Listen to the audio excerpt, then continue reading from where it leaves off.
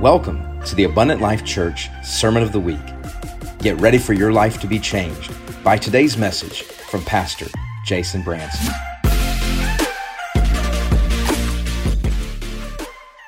First Peter chapter 4, I'm going to begin reading in verse 7. 1 Peter 4 verse 7 says, since we are approaching the end of all things. How many of y'all know we're approaching the end of all things?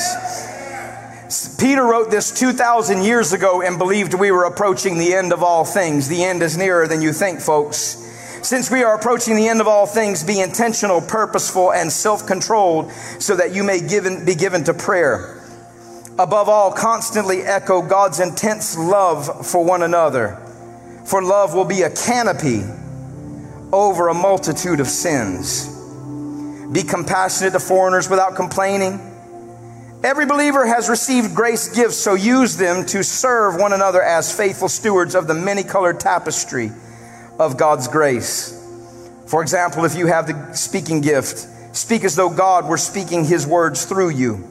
If you have the gift of serving, do it passionately with the strength God gives you, so that in everything God alone will be glorified through Jesus Christ. For to Him belong the power and the glory forever throughout the ages. And can everybody say amen? Proverbs chapter 19, verse 23. We're just going to read one verse there, but you can flip over to that. Proverbs 19, 23, also in the Passion Translation. Proverbs 19:23. If you are there, say hallelujah.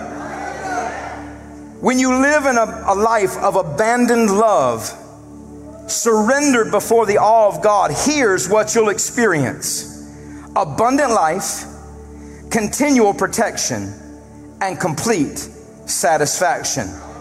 How many of y'all like those three sentences right there? Abundant life, continual protection, and complete satisfaction. There is a way to get there. You live a life of abandoned love, surrendered before the awe of God. Let's pray this morning. Father, in the name of Jesus, I thank you for this atmosphere that you created. Father, we just invited the creator of the universe into the atmosphere, and you created an atmosphere unlike anything on the face of this earth. So Lord, be glorified today in our preaching. Be glorified today, Lord, in everything that is said and done here. But Lord, what we want most of all is for you to be lifted high and for the impact of your presence to be made in this room, God. Lord, we came to host your presence. Now let your presence do what only your presence can do. Father, I pray in the name of Jesus that you would anoint your servant to preach your word in might and in power, and anoint us all to be hearers. And when we have heard this, God, we will not stop there, but we will be doers of the word as well. In the name of Jesus, we pray and ask these things, and everybody who agrees with it shouts amen. Amen. Amen. You may be seated in the presence of the Lord.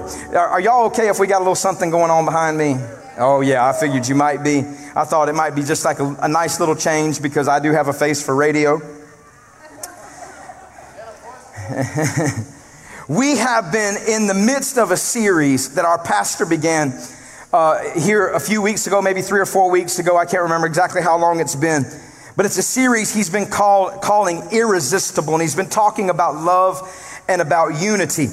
And in this particular series that he's been sharing with us, ministering to us, he's been saying that if the church truly loves with the love of God and loves like the church ought to love, then we become irresistible in this earth. Now, I'm going to talk to you today, and the message that I'm preaching to you today is I've titled it Love Uncaged. See, it's almost shocking, the way we have allowed love to become defined in this earth. Amen? The version of love that we have been told to swallow is packed with pride, selfishness, perversion, double standards, deep offense, vitriol, backbiting, gossip, manipulation, corruption, and judgment. And don't even get me started on what it's like outside the church. That's good preaching right there. I don't care what you say. See, there's a thing I need you to understand. Not everybody gets to abide in God's presence. The Bible says that the only way that we get to be near God is we abide in His love. That means we live in it. We don't jump in and jump out. We don't tap in, tap out. We don't do the things like that. We live in God's love. This is what David said, as a matter of fact, in Psalm 15. He said, Lord, who may abide in your tabernacle? Who may dwell in your holy hill? He who walks uprightly and works righteousness and speaks the truth in his heart.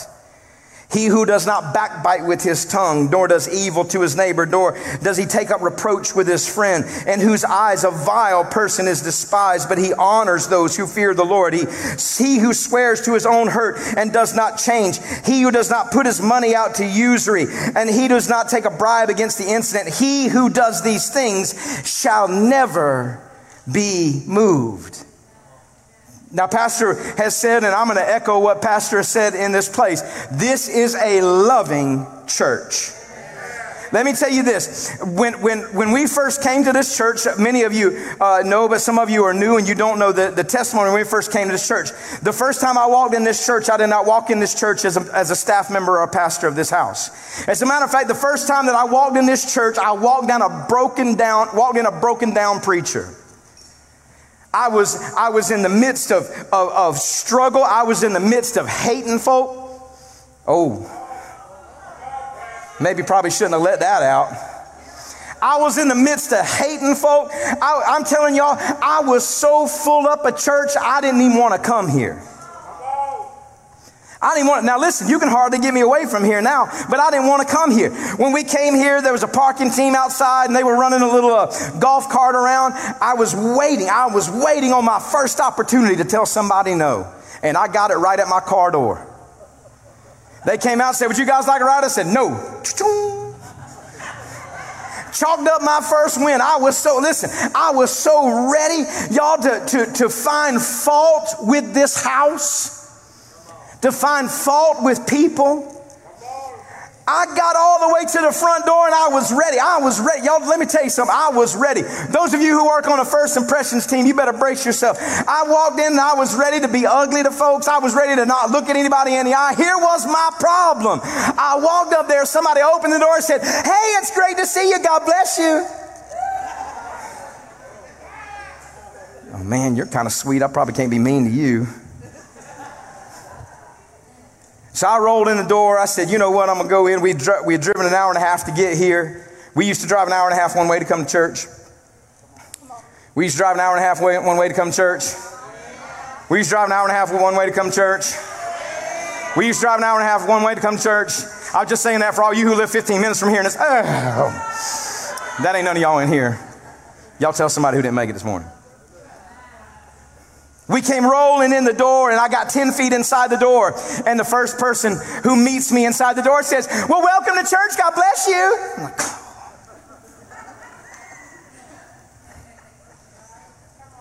5 times by the time I made it to my seat, there was somebody full of love of God and full of the Holy Ghost looking at me and saying, God bless you. Welcome to church.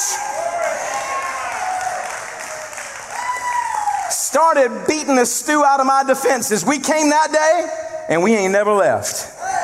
Praise the Lord. I need you to understand that this is a loving church. It's a church that comes and folk come in here broke, beat up, and disgusted, if you know what I'm talking about. And they come in here and they find healing and restoration and wholeness in the love of God.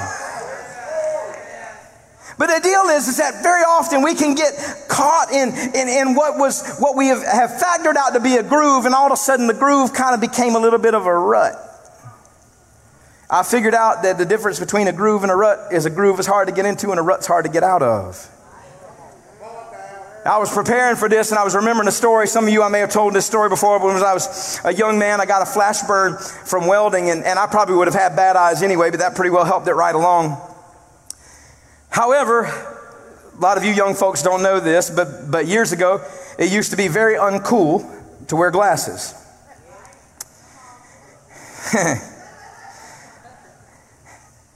Well, never mind. We'll just stop there. I knew I had bad eyes, but I did not want to go get glasses. So one day my dad pops up and he says, Jay, come on, hop in the car. We're going to go out. We're going to practice driving. I was 14 years old. We lived in a small town and we lived just a little bit from an old country road. So Dad gets in the car. He pulls the car out. He takes about 3 or 4 or 5 miles down the road.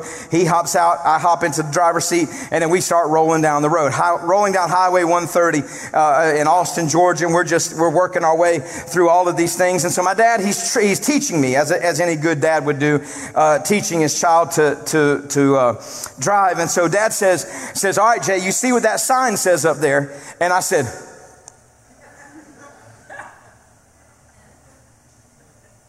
Dad said, stop the car. I had the brakes. We were just a little country road. We were right in the middle of nowhere. Dad says, can you not see that sign? I said,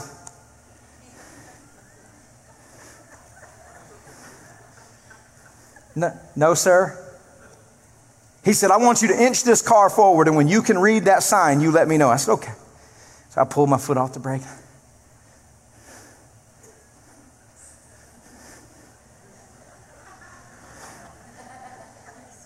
He said, stop the car. You're blind as a bat. Get out. I threw the car in park. Dad gets out of the passenger side. I get out of the driver's side. We swap spots again. Dad takes us back home. We get back home and Dad promptly makes me an appointment to go to the optometrist. So I go to the optometrist. I get my glasses prescription. And many of you also don't know this, but it used to take about a month to get your glasses in. And so I got my glasses prescription and so as soon as my glasses came in, they took me over to the optometrist's office again and they fitted me for my glasses and they do all the things to get them straight and everything. And apparently I have a crooked face, so they had to do a lot of work. I mean, that was kind of mean for y'all to laugh, but that's okay. So they got my glasses set up on my crooked face and I was leaving out of there. And when I walked outside, I remember this, when I walked outside, everything did not seem real to me. Looking through the glasses, it seemed like everything that I was looking at was animated. It looked like I was watching something on a screen because I had been seeing poorly for so long that when I actually saw with the right eyes, with corrected vision, all of a sudden nothing seemed real to me anymore. My God, doesn't it feel like that sometimes when you get in the house of God?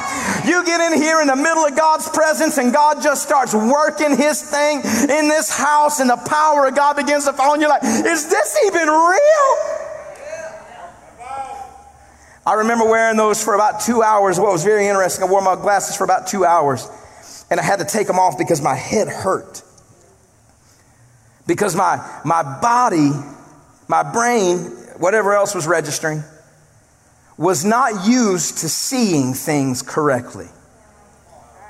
And when it began to see them correctly, it was too much for those. I'm wearing glasses in here right now. If I wasn't wearing glasses, I could not read the time on the back of the thing. Or I'm not glasses, contacts, pardon me. If I wasn't wearing contacts, I couldn't see the thing on there. I know everybody's looking like, wow, those are really invisible glasses. They are. I got them online.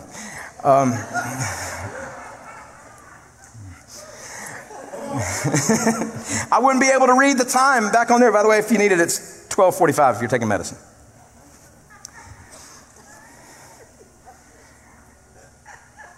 So this is what happens sometimes when we come into the house of the Lord. It's not that we don't see. It's that we're not seeing clearly. And we come into the house of God and the Lord just comes in and makes a vision correction inside of us. Now, before we get too far, let me go ahead and talk a little bit about correction.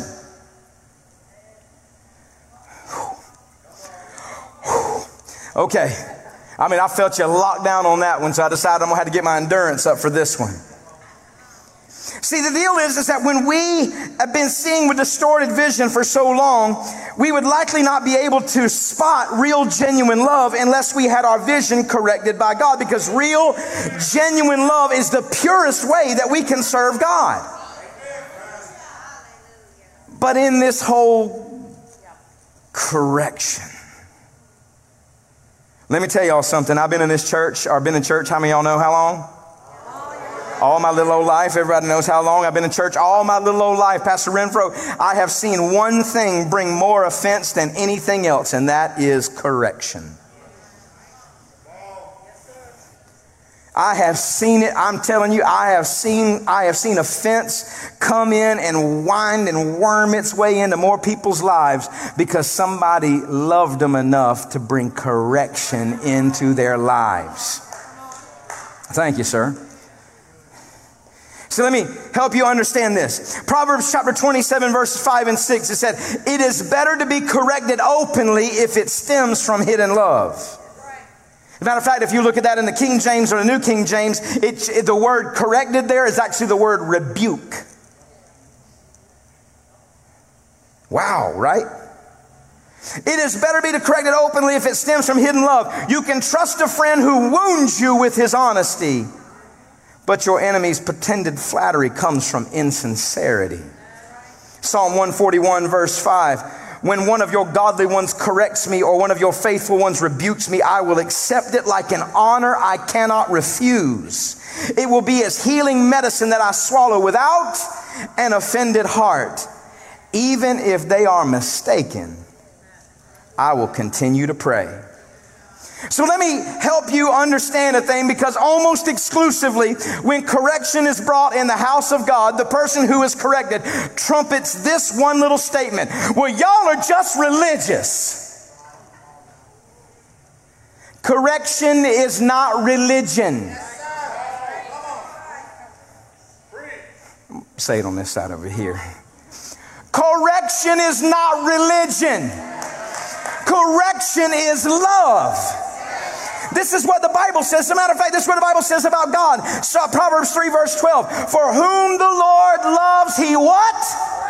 Oh my goodness gracious. "Just as a father in a son in whom he delights."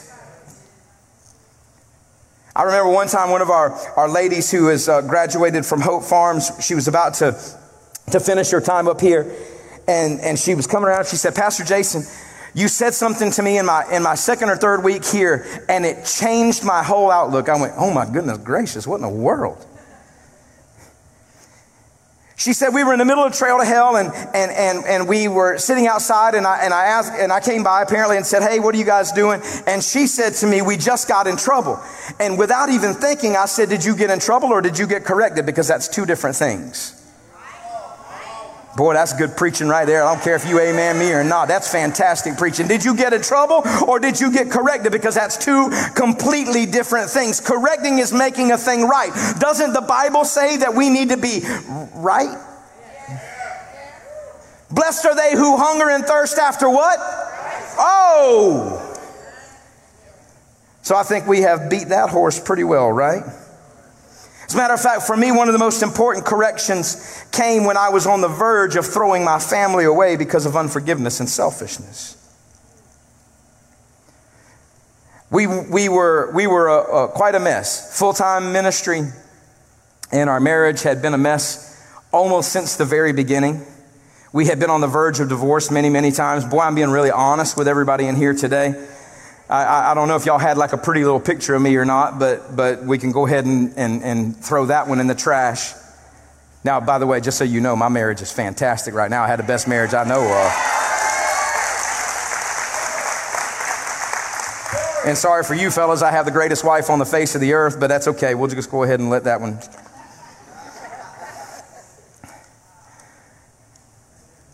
I was on the verge of throwing everything away. This was our last ditch, and the church that I was working for, God bless them and thank them, the church that I was working for sent us away to a place that specialized in ministering to ministers and counseling ministers. And so me and my wife went away for a week, and we were here in this place, and we go and we do the things that we need to do for the deal and get ready for the preliminaries. And then I think it was the second day they brought us in, And they began to do the counseling with us. They began to go over our stuff, and they began to do the counseling with us. And I'll never forget this, because we were sitting there, and the guy that was our counselor was a man of God. His name was Dr. Wilson, I believe. And what was so wonderful about what he said, I know that God had to minister to him to deal with me, because he gave me a word picture.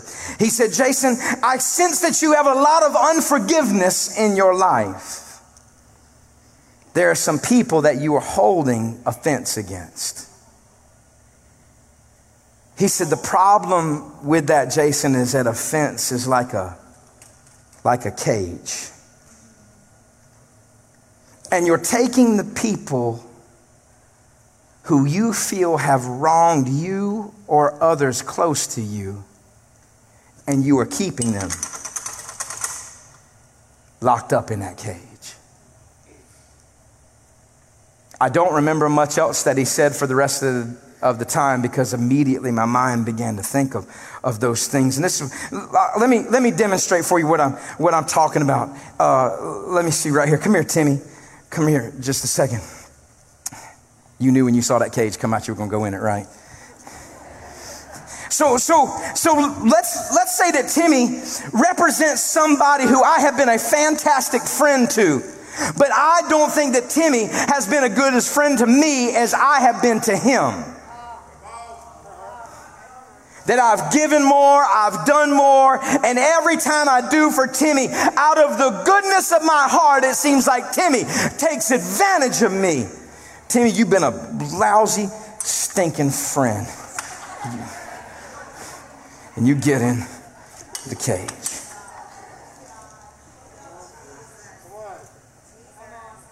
You know what I'm talking about. Come right here, Joe. Joe represents somebody who betrayed me.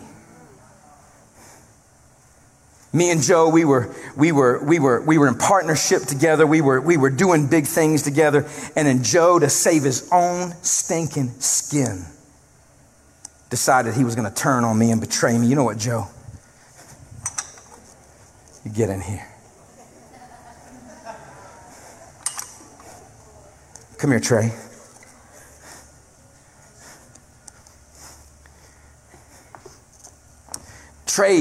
Trey represents a culture I didn't grow up with and I was learned to hate in my life. Oh, that's good preaching right there. I don't care what you say.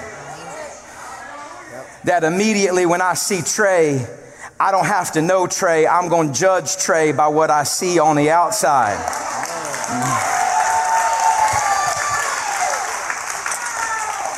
Trey, get in my cage. My cage of unforgiveness. Oh man. But listen, you don't even begin to know. You don't even begin to know. Molly, come here. Molly, come here. Molly represents somebody who broke my heart. Represents somebody who I thought was supposed to be the one who, and made all kinds of promises to me. Made all these things, and all of a sudden,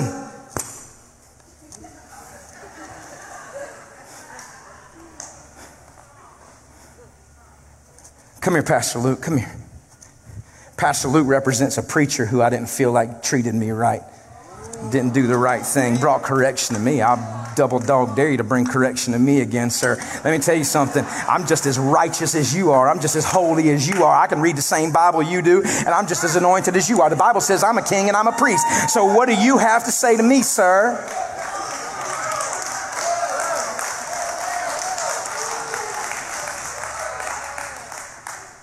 All of a sudden, then your whole cage begins to get full, and then it begins to get super easy. Come here, Aaron Henderson. So that stinking kid who wasn't paying attention on the road and cut me off.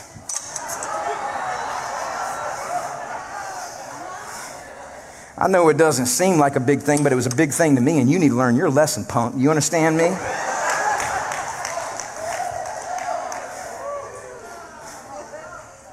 Joshua, you bring your whole row. Your whole row. Y'all can stay right there. Your whole stinking row. Y'all can stay there. Your whole row. Because here's the problem. I went to youth group when I was a kid, and that place was so stinking cliquish, and everybody just knew everybody there, and they made me an outsider. Well, let me tell you something. That ain't where church is supposed to be. So you know what? Get in my cage, you old cliquish people. That's right. You just want to go ahead and run it. And so my problem is that I go around my entire life. Now here's the real problem. This is the big one. This is the big one. Oh, look at your neighbor and say, this is the big one. Come right there, sir, with your hat on backwards there. Thank you, sir. You represent somebody who wronged somebody I love, and I'm offended on their behalf now.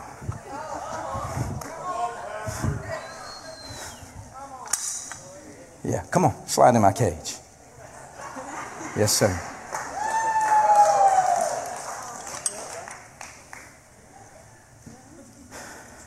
Oh, listen. Don't act like you ain't never been offended on somebody else's behalf. Don't act like you ain't never hated her boyfriend who treated her some kind of wrong way. Then all of a sudden they got back together and she loves him again. Now you hate her because she's back with him because of what he did to her.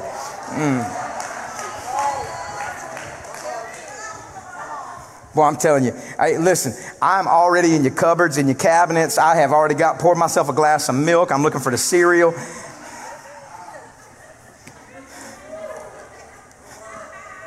So I got all these people locked up in my cage. Oh, y'all thought it was cute, didn't you?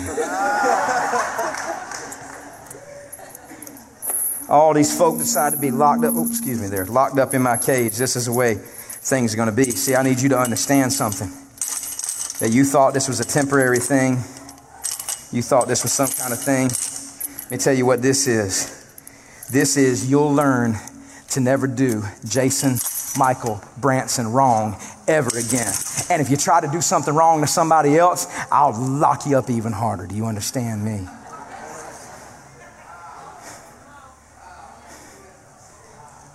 That's good preaching right there. I don't care what you're saying. See, here's my problem. My whole problem is that to keep my prisoner secure, I got to keep an eye on every one of you. Because the problem is that little clever one right there and that clever one right there and that clever one right there are going to try to get together and they're going to try to get out of my cage. They're going to try to figure out some way to maneuver themselves out of my cage. And so while they're over there trying to plot and plan and trick and trap, then I'm just over here saying, yeah. You never will get out of my cage. Do you understand me? My cage.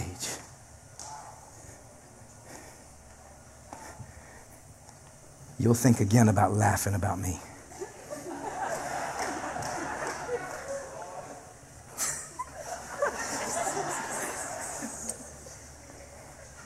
You'll think again about betraying me and doing me wrong, and you, sir, will think again about hurting somebody that I care about.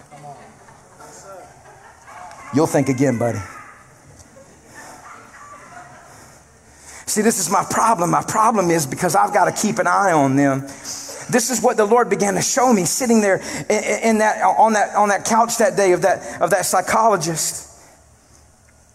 Everybody else's cage was this big, and mine was this big.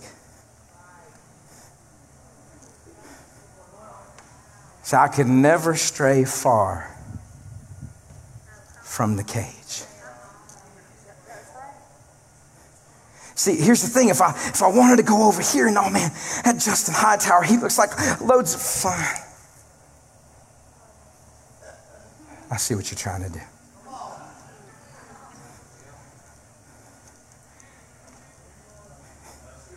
I'd like to have an unselfish relationship with my wife. The problem is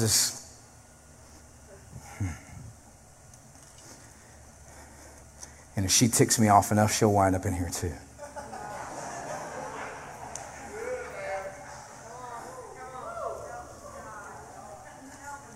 See, this is the thing I need you to understand. While we sit in here and we talk about unforgiveness and you walk up to this altar and you say you want to forgive and you walk out and you keep unforgiving. The reason we keep harping on unforgiveness is because we want you to live uncaged.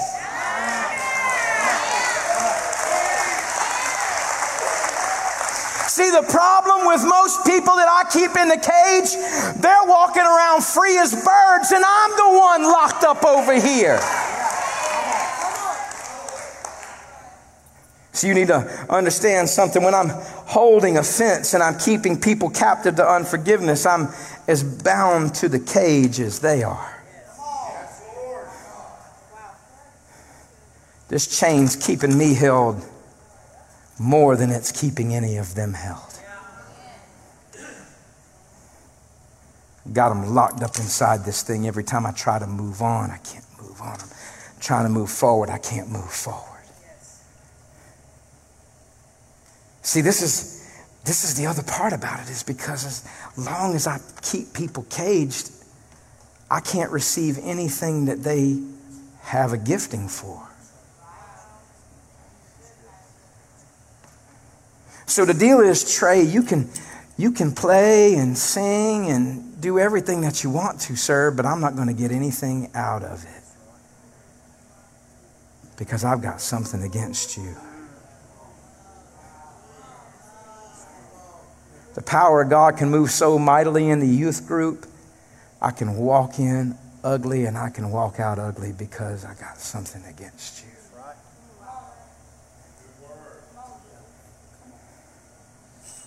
I can't receive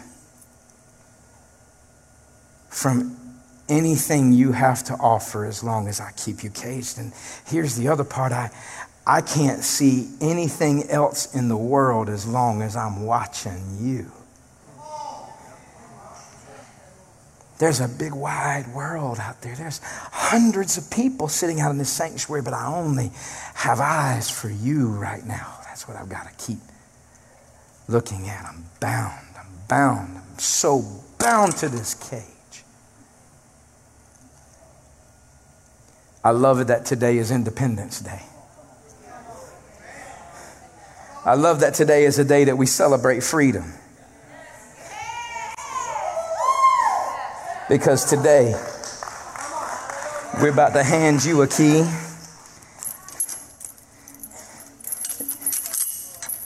And no matter what they've done or said, I'm about to let everybody go.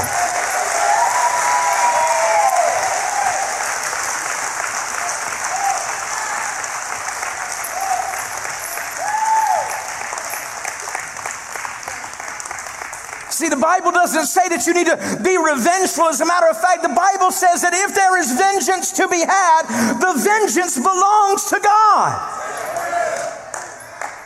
And if anybody wronged him, I look at him every morning when I brush my teeth. I wronged him just as much as anybody.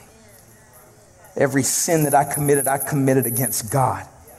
Everything that I did wrong against God. See, I need you to understand this, that the Bible says that we didn't love him first.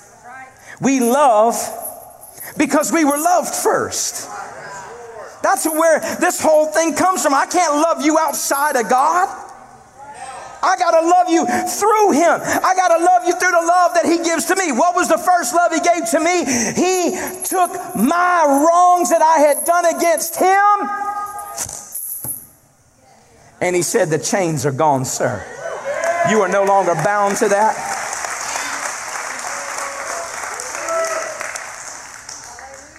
The Word of God actually tells us the best way to fix when somebody has wronged us. Proverbs 25, verse 21, 22. Is your enemy hungry? Buy him lunch. We'll just let that one sink in. By the way, y'all like my sweatshirt?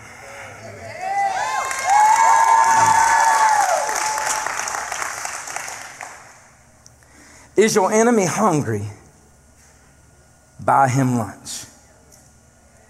Win him over with your kindness. Your surprising generosity will awaken his conscience, and God will reward you with favor. See, real, genuine love doesn't just forgive, it gives.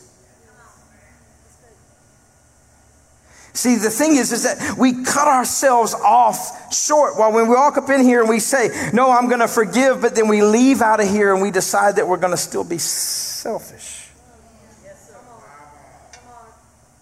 3 John verses 5 through 8, my beloved friend, I commend you for your demonstration of faithful love by all that you have done for the brothers on their journey, even though they were strangers at the time.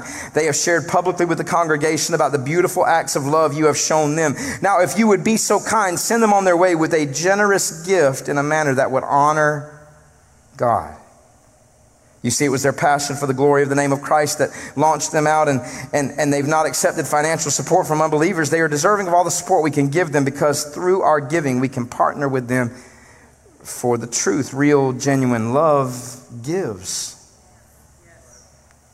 James chapter 2, verse 8 through 19. If you really fulfill the royal law according to the scripture, you shall love your neighbor as yourself. You do well.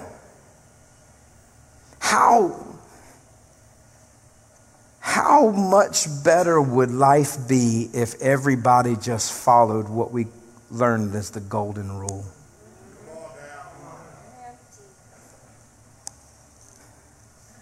Do unto others as you would have them do to you. See, this is what James says, but if you show partiality, you commit sin and are convicted by the law as transgressors. For whoever shall keep the whole law and yet stumble in one point, he is guilty of all. For he who said, do not commit adultery also said, do not murder. Now, if you do not commit adultery, but you do murder, you have become a transgressor of the law. So speak and so do as those who will be judged by the law of liberty. For judgment is without mercy to the one who has shown no mercy. Mercy triumphs over judgment.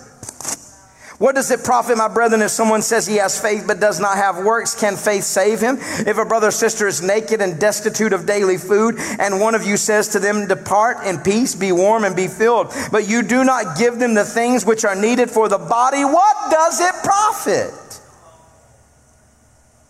Thus also faith by itself, if it does not have works, is dead. But someone will say to you, you have faith and I have works. Show me your faith without your works, and I will show you my faith by my works. You believe that there is one God, you do well. Even the demons believe.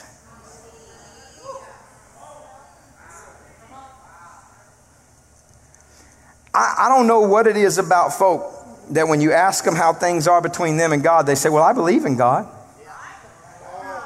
Well, congratulations, you and demons. But how are we going to really show people that the love of God is in us? Real, genuine love forgives and it gives.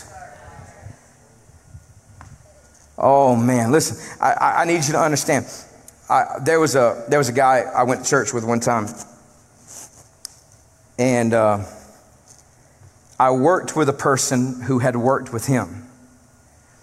And they knew where I went to church, and they said to me, do you go to church with such and such person? And I said, yeah. And he said, I don't like him.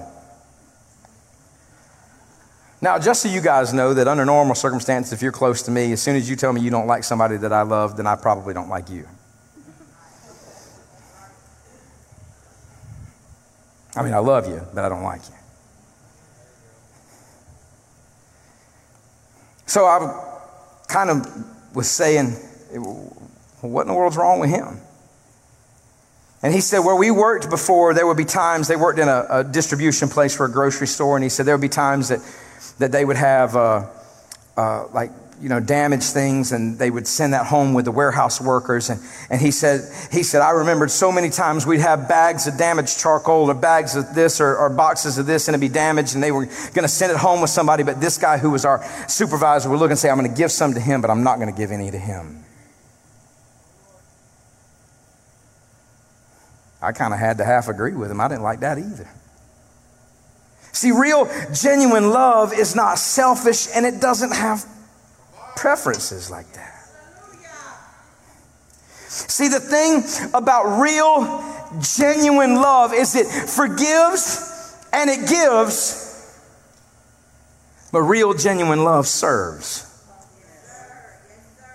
See, this is a super important thing. I know all y'all came in here and expected a shouting message, and shouting messages are for preachers. I came in here today to give you something that if you walk out with this thing and you live this thing out, I promise you, your life will be better starting today. I can say that with full confidence because the deal is that the very minute that I stopped with the confounded cage, that was the minute that I realized that God put me on this earth not to keep people locked up in a cage of unforgiveness, but to serve. Thank you. James chapter 3. Verse 13, it says, who is wise and understanding among you? Let him show good conduct by his works, that his works are done in meekness of wisdom. But if you have bitter envy and self-seeking in your hearts, do not boast and lie against the truth. This wisdom does not descend from above, but is earthly, sensual, demonic. Watch this, because we're going to camp out on verse 16 for just a minute. Where envy and self-seeking exist, confusion and every evil thing are there.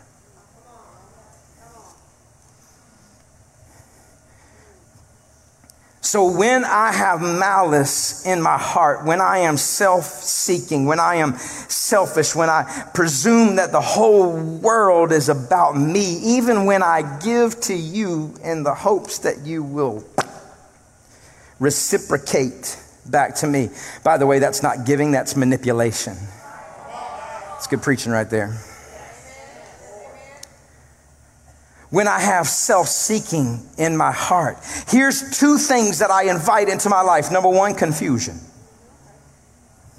I invite confusion into my life. If I am holding things against people and I have malice in my life and I am self-seeking, I invite confusion. It's like I said, you know what, confusion? Here's the key to the house. You come and go as you please. But the problem is with spirits that come from the evil one is they travel in packs. And so this is what the Bible says. It's not just confusion that enters your life. It is every evil work.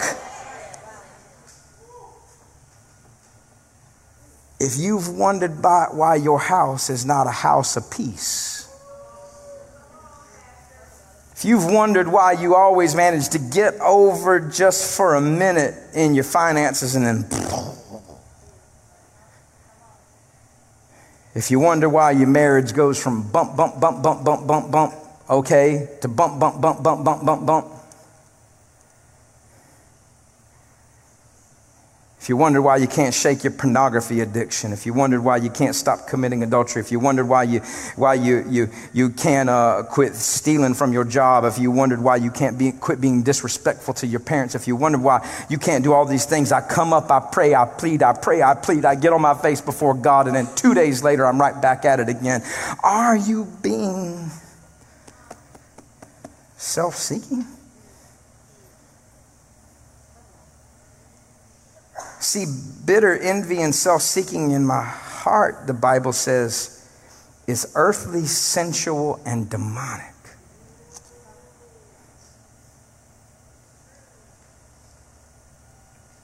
There's good news, though, verse 17, but the wisdom that is from above is first pure, then peaceable, gentle, willing to yield, full of mercy and good fruits, without partiality and without hypocrisy. Now the fruit of righteousness is sown in peace by those who...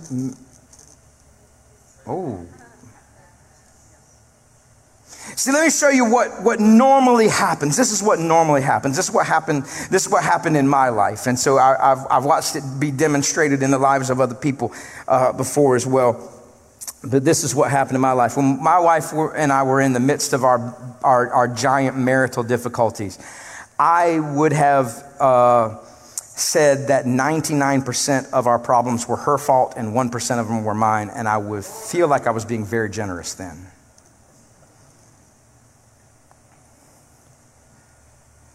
I would have said,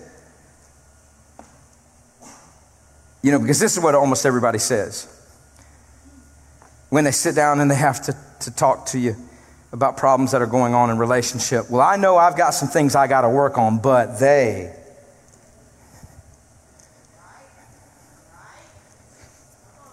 we probably could have left a conjunction out there. I know I've got some things to work on, period. But this is what we presume, because now I'm speculating here, but I would have probably also think that my wife would have said that 99% of our problems were my fault, 1% were hers, and she would have definitely been being generous.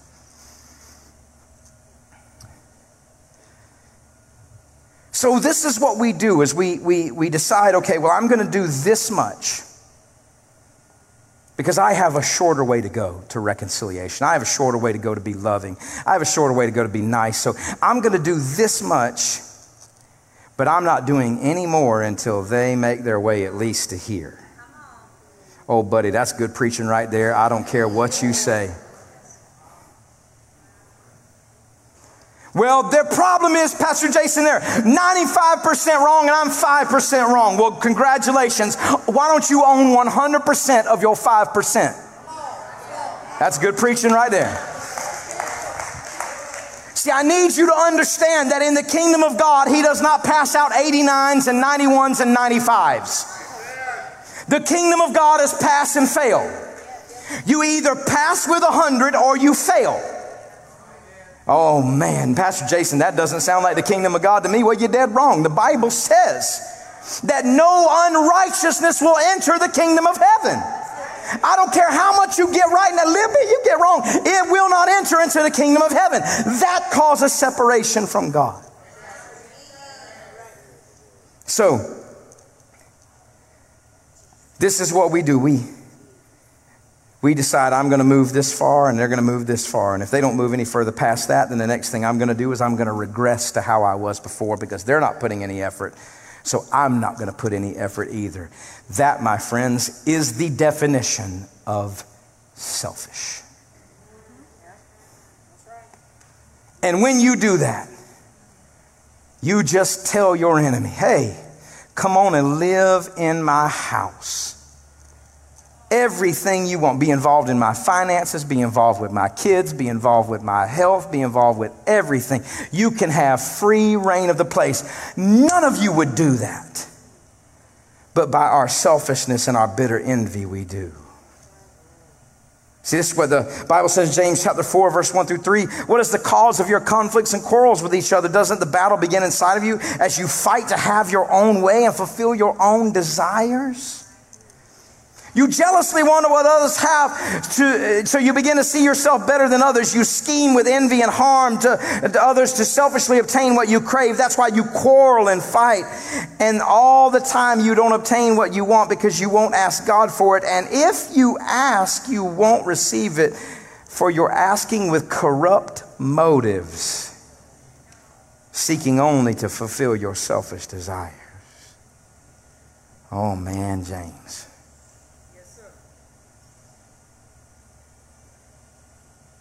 See, the thing is that my job is not to tit for tat with Matthew Henderson in the kingdom. Well, Matthew, I'm going to do this, but you do this. And then when you do this, I'll do this. And when you do this, and I'll do this. No, the Bible says in Romans chapter 12, verse 10, that we should show kindly affection to each other and try to outdo one another in showing honor. So mine and your job is not to keep score. Mine and your job is to do our best to outdo one another with honor. This is what the Bible says. The Bible says we should outdo each other by showing honor. See, real, genuine love forgives. Real, genuine love gives. Real, genuine love serves. I don't know if you guys have ever noticed before, but when I preach, I exclusively preach with white towels. Yeah. Part of it is because I'm sweaty. But the selection of a white towel actually came sitting in Pasadena Memorial High School as a young lady was setting up that particular year of Youth for Christ. I was a youth pastor, and I had the high privilege of being the youth pastor representative for Pasadena Memorial's Youth for Christ group. And they had a bunch of on fire, Holy Ghost filled teenagers in there. They were amazing. I got to go every week and be with them, preach to them. Lord have mercy, I preached to them hundreds of times. Chance preached to them. I mean, it was just they were so open. But I was there the day that she was setting up leadership. All of the people who had been voted for, you had your president, vice president, and your secretary and your treasurer and whatever else was involved there. All the people who were in leadership.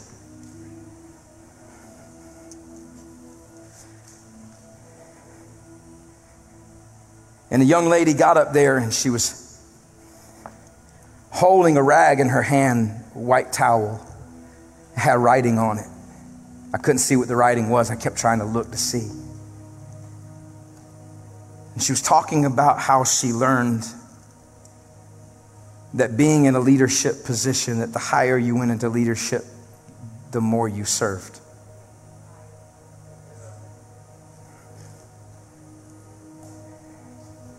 And she said, just before I came into leadership with this, we had a minister come to our youth group, and she said he walked up to me and he had this towel in his hand. He had been preaching with it. And he came up and he prophesied over her what kind of leadership that she would do for the kingdom and all these things. And then he handed me this towel and said, now you're a leader. Get this dirty.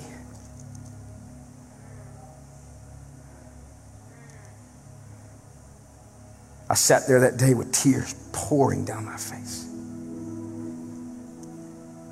That young lady was there, tears pouring down her face. Every student that was in there, the teacher that was the rep, we were all sitting there with tears pouring down our face.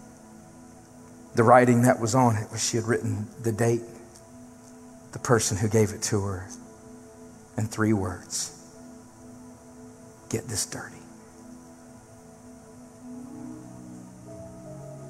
See, the Bible says that the Son of Man did not come to be served, but to serve. Jesus, just hours before every person who was close to him would run out on him, one of them would betray him, his best friend would deny him. Jesus got his towel out and he washed all of their feet. And then when he sent them on their way, he said, this is what you do. What I did for you today, you do this for everybody else.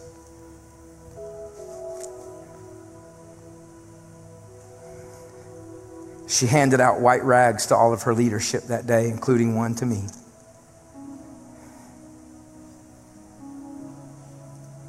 I have given away more white towels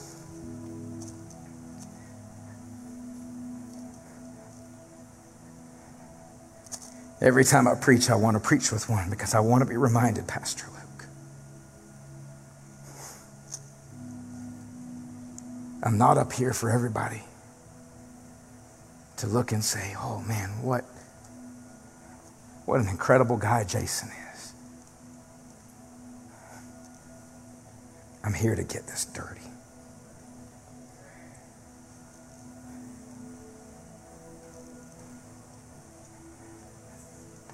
Real, genuine love.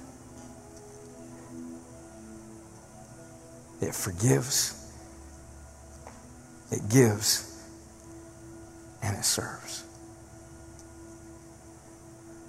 Can I go a little bit further? Is that okay? Okay, good. Thank you.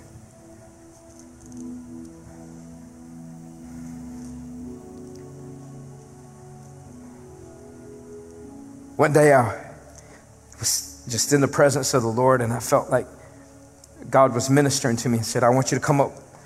I want to give you a mission statement for your life. I'd heard it before and helped, with like business stuff. I'd never thought about so much about a personal mission statement. So I went into a little time of fasting and prayer, not a long one, 2 or 3 days. One day I was in there and I was reading 1 Peter chapter 4, verse 10 and 11, and the Lord spoke to me and he said, here it is. I was reading in the New Living Translation that year, and he said, God has given each of you a gift from his great variety of spiritual gifts. Use them well to serve one another. The Lord spoke to me and he said, there's your mission in life. Your mission in life is to serve. So with the Lord's help, I got the wording down and I wrote it down. So this is the mission statement for my life. With everything in me, serve God and serve others, especially those closest to me.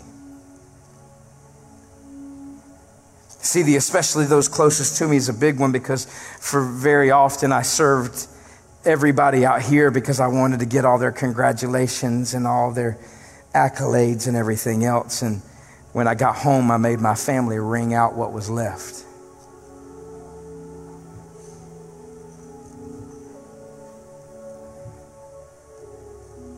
See, here's the beautiful thing about my life, Tangi, is that when I wake up every morning, the first person I need to serve is laying next to me. I don't have to look around for what the will of God is. She's right there. When I walk out the door of my bedroom and I go downstairs, the next person that I need to serve is sitting on the couch. He's already started his work day.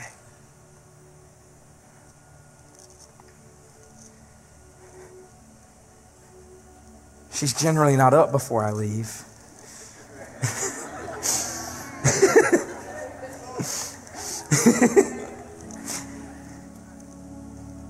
But the next person that I need to serve is in the bedroom on the corner. When I leave my house, Pastor Luke and Gracie, Britton, Nick, I get here to the church, Tange, Miss Helen. The next people I need to serve, they're right here. I don't have to look around for the will of God. I don't, isn't that wonderful? How many times have we spent our lives saying, I don't know what the will of God is for my life? And I do.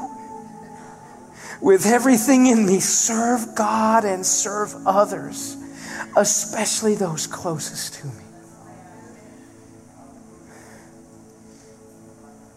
And I'm not serving you because I'm amazing. If I serve you from a gift, it was a gift. I didn't earn it. I don't deserve it. Don't know how I got it.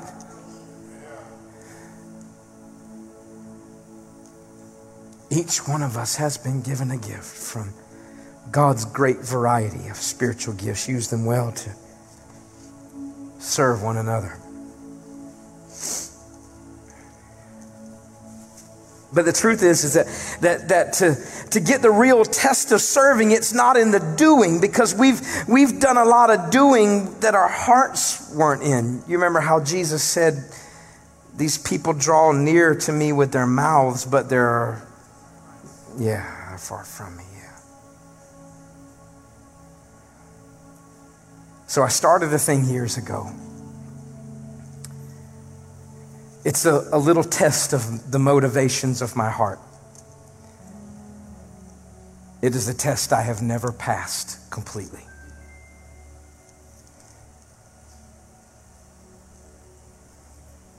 What I do is I take 1 Corinthians chapter 13, verses 4 through 7,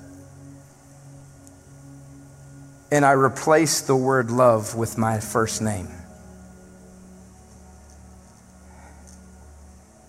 I've never passed all the way. Let me show you what I'm talking about. 1 Corinthians 4 says love is patient and kind. So I just replaced that word. Jason is patient and kind.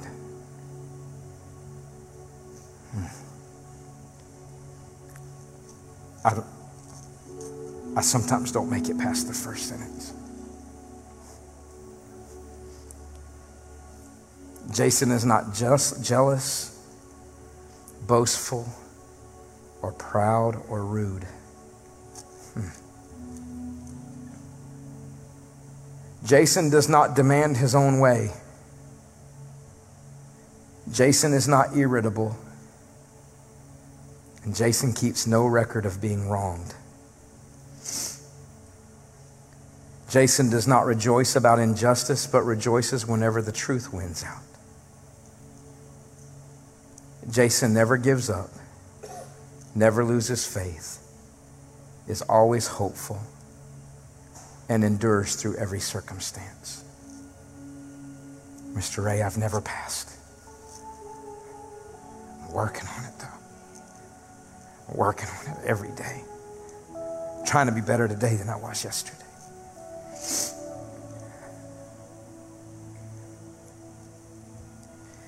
See, because the Bible says, John said, God is love. God is agape.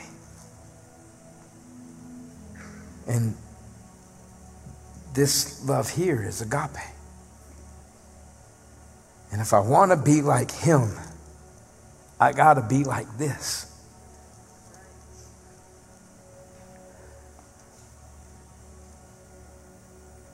One day I'll pass. But I won't stop trying.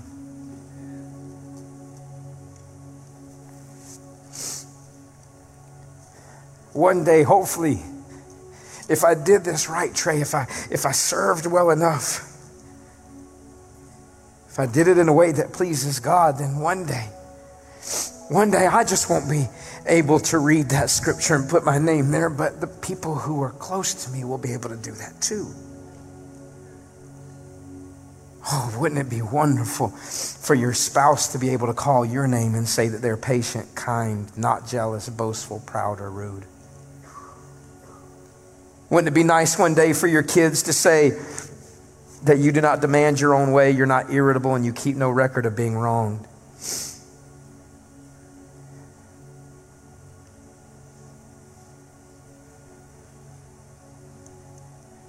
See, real, genuine love,